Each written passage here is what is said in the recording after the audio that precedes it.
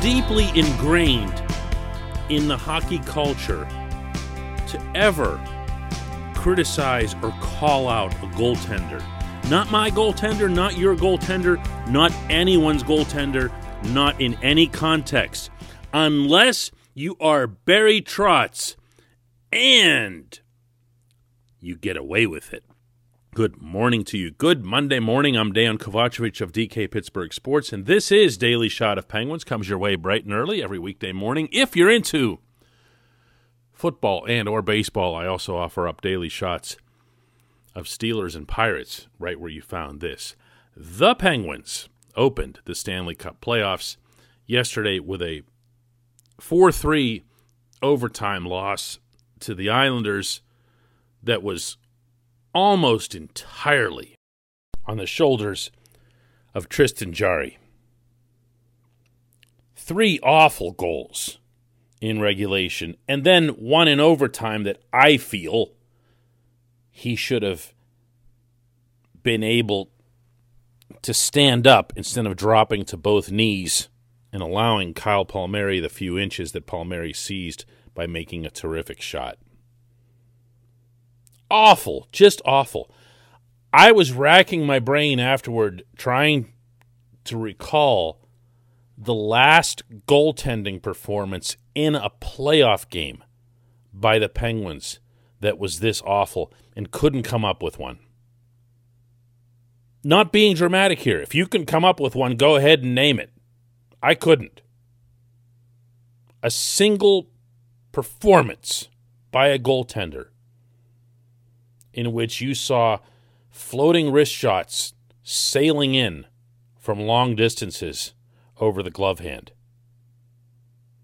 And those being what defined the game. Well, it turns out Trotz was the one who defined the game several days earlier. This guy's good at this, and he's been doing it for a long, long time. There are no longer many coaches in the NHL that exercise any form of gamesmanship in public. It is an almost completely lost art. Mike Sullivan won't touch it with a 10-foot pole, just doesn't believe in it. He'll never say anything negative about the opponent. He'll never drop hints. He won't even go after refs. He'll find a way to gruffly say something like you'd have to ask them or whatever, but he's never going to criticize them. You're never going to have a podium scene with Mike Sullivan. Trotz believes in using us, the media, in his own way to try to gain every advantage he can in every forum that he can. So there he went. This was last week after the Islanders' last regular season game, and the inevitable questions came up about facing Pittsburgh. It was the night that they found out they were going to be facing Pittsburgh. And he makes his comment about how the Penguins have a lot of highly skilled forwards, they have some mobile defensemen, and they have 2 inexperienced goaltenders. And he just kept talking. Never broke stride, never broke a sweat. But he knew that even if the New York reporters weren't going to react to the quote, which, by the way, they didn't at all, it was going to make its way to Pittsburgh. And people were going to read it and react to it. And it was going to make its way into the Pittsburgh locker room as well. And I have no doubt that it did that. He was taking a direct shot at Jarry and Casey DeSmith. He was saying, I see the 2 of you as the weak spot. I see the 2 of you as my chance to win this series. I don't know if I can beat Sidney Crosby. I don't know if I can beat Chris Letang. I think I can beat you. And if I do beat the Penguins, it's going to be because of you. So this salvo is tossed. And this, what we witnessed yesterday, was the result.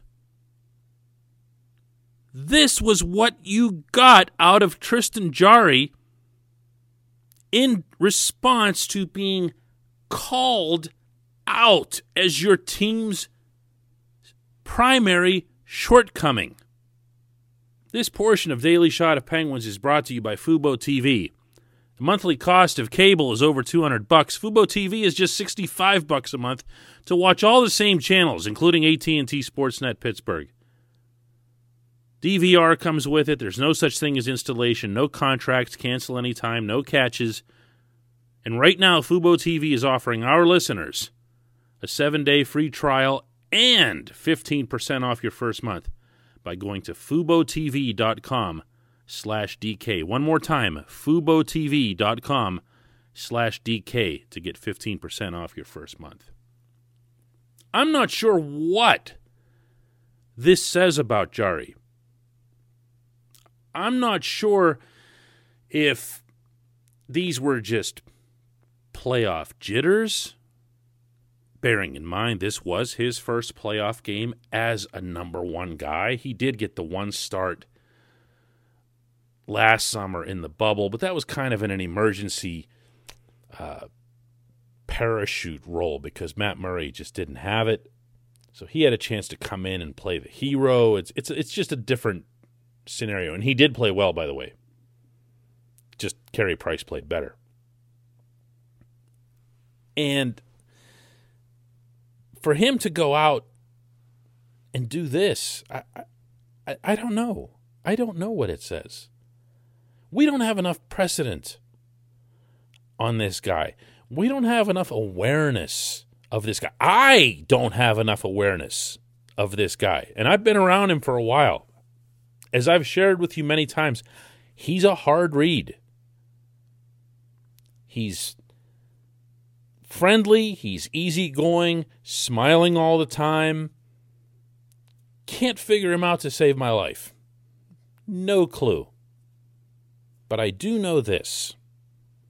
In the middle of February, when things weren't looking so good for this goaltending tandem, not just Jarry, and a lot of people had been starting to make noise that the first point of order for Ron Hextall and Brian Burke should be to go out and get another goaltender. You're not going to do anything with this team, with this goaltending. You can't just fix up the rest of the roster and ignore the goaltending. And a lot of that started to pipe up. And the Penguins lost 3-1 to the Capitals in the middle of that week. And some people started saying, well, Jarry looked a little bit better. He didn't give up a billion goals. He started to look a little bit more confident. And I didn't see him coming out and taking away angles at all. So I put forth the unpopular opinion, and it was unpopular, that he's still not doing anything. He's still not coming out. He's still not being aggressive, you know? He wasn't coming out and playing the puck properly. He just wasn't. He still didn't look like he did the best version of himself from the previous season. And I'm sure to a lot of people when I said that, it looked like I was just trying to continue being right for the sake of being right or whatever. Well, guess what happened? Guess what happened? A couple nights later, guess who comes to town? The Islanders. And the Islanders come at him like crazy. A lot of the same names you heard yesterday. Brock Nelson, Jordan Eberle, Matt Barzal, whole gang. And they came at him and they took lots of shots. Lots of high-quality shots, odd man breaks. He was equal and exceeded all of them. He was outstanding. Penguins won the game 4-1, and that doesn't do it justice.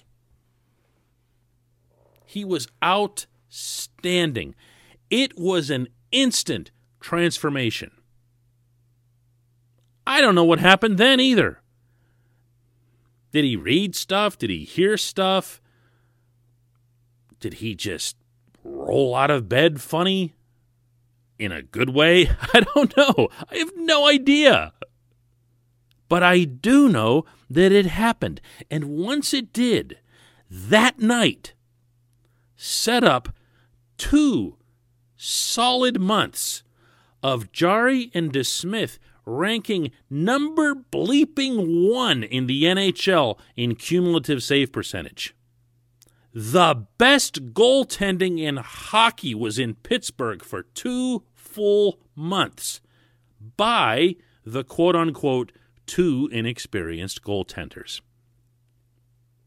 But the other thing about hockey culture that persists to this day is that everyone, coaches, players, execs, trainers, equipment managers, whoever, all believe with all their heart and soul that the playoffs are a completely different season, which is how you see someone like Kyle Palmieri from the Islanders, who'd gone 17 games with just 2 goals after his trade from the Devils, to instant playoff hero, and all is forgiven because it's the playoffs. It's different.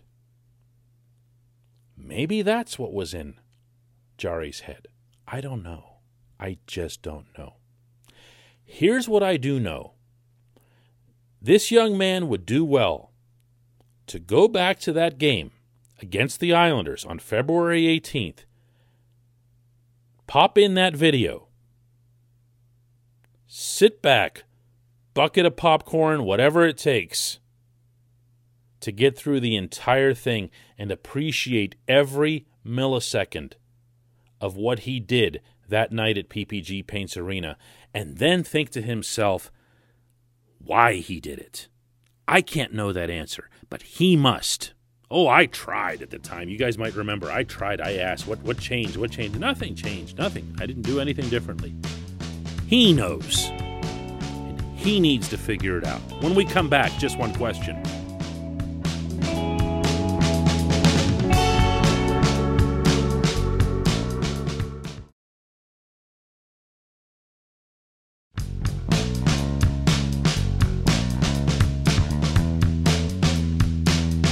Welcome back. It's time for Just One Question, and that's always brought to you on this program by the good people at the Greater Pittsburgh Community Food Bank, where they're committed to providing food for all of our neighbors in need across western Pennsylvania. And they, in turn, need your help. Go to pittsburghfoodbank.org to find out how $1 is all it takes to provide 5 full meals. $1 equals 5 meals. pittsburghfoodbank.org. Our question comes from BK, who says, obviously, Jarry was the story in Game 1, but I was disappointed that the Penguins fell back into some old habits against Barry Trotz's 1-1-3 in the third period. Bad gaps, poor puck support, blue line turnovers. After beating the Islanders to the puck most of the game, they seemingly quit skating in the third. What the heck happened in the third? BK, what happened, and I don't even think it was the third. I think it was a little bit past the midway point of the second. Was that the Islanders didn't score on that 4-minute double minor to Jeff Carter, but they did get some skating legs and did get some confidence. And in turn, they found a little bit of equilibrium from where the game had been to that point when the Penguins were just flying. I mean, the Penguins were doing really everything except beating Ilya Sorokin on any regular basis. Penguins missed the net a fair amount. So that kept the game tight, and the Islanders had a chance to, kind of really take control there with the Carter thing, and they didn't.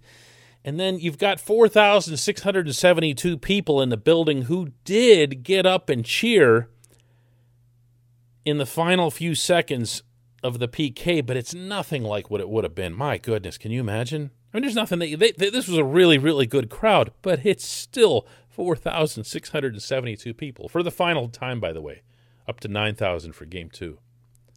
So there wasn't any big momentum boost there for the Penguins either, and the game just kind of kept going on.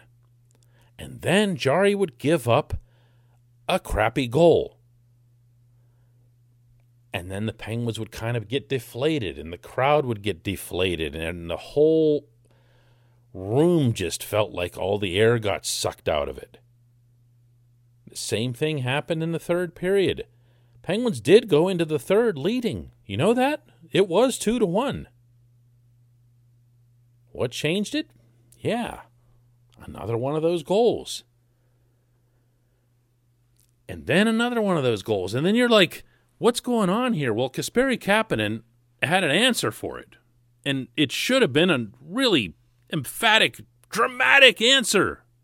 That's a big-time playoff play by him and Carter. Carter gaining the zone authoritatively, then dropping the puck, and Kapanen looking the net over and just crushing the far side past Sorokin. Should have been a great thing. Wasn't. Had no resonance. You know why? The goalie. Anyone who has played or coached or reffed or done anything within the sport of hockey can attest to this. Your team's psyche is as stable as that of your goaltender. Because the moment you lose even the slightest semblance of confidence in that goaltender, then you change your style of play.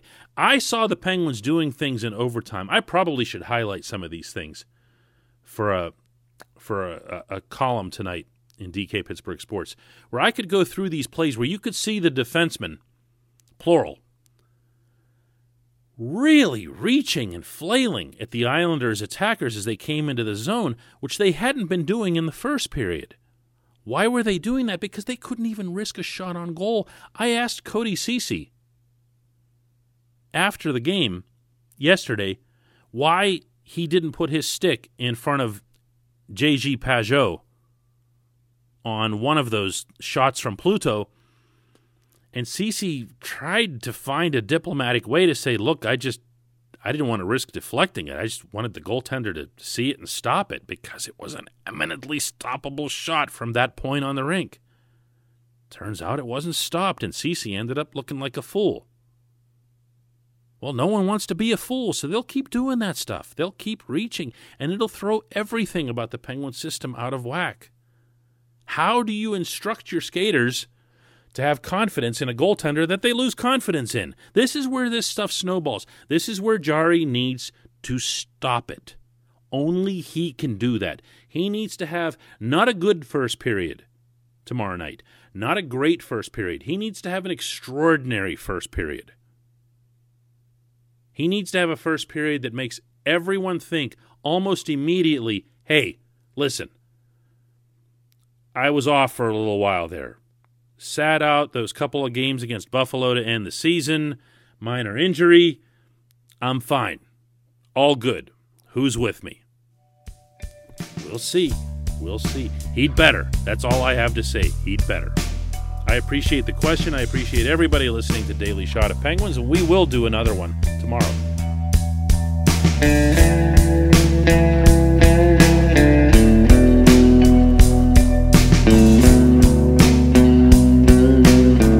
Point Park University, in the heart of downtown Pittsburgh, they understand there's no substitute for real-world experience and career-building connections. Their innovative curriculum engages students with distinctive experiential learning opportunities. Point Park's pioneering co-op program empowers qualified students to work in full-time, paid positions with their corporate partners while earning college credits. Visit pointpark.edu/works to learn more. Career ready. That's the point. Point Park University.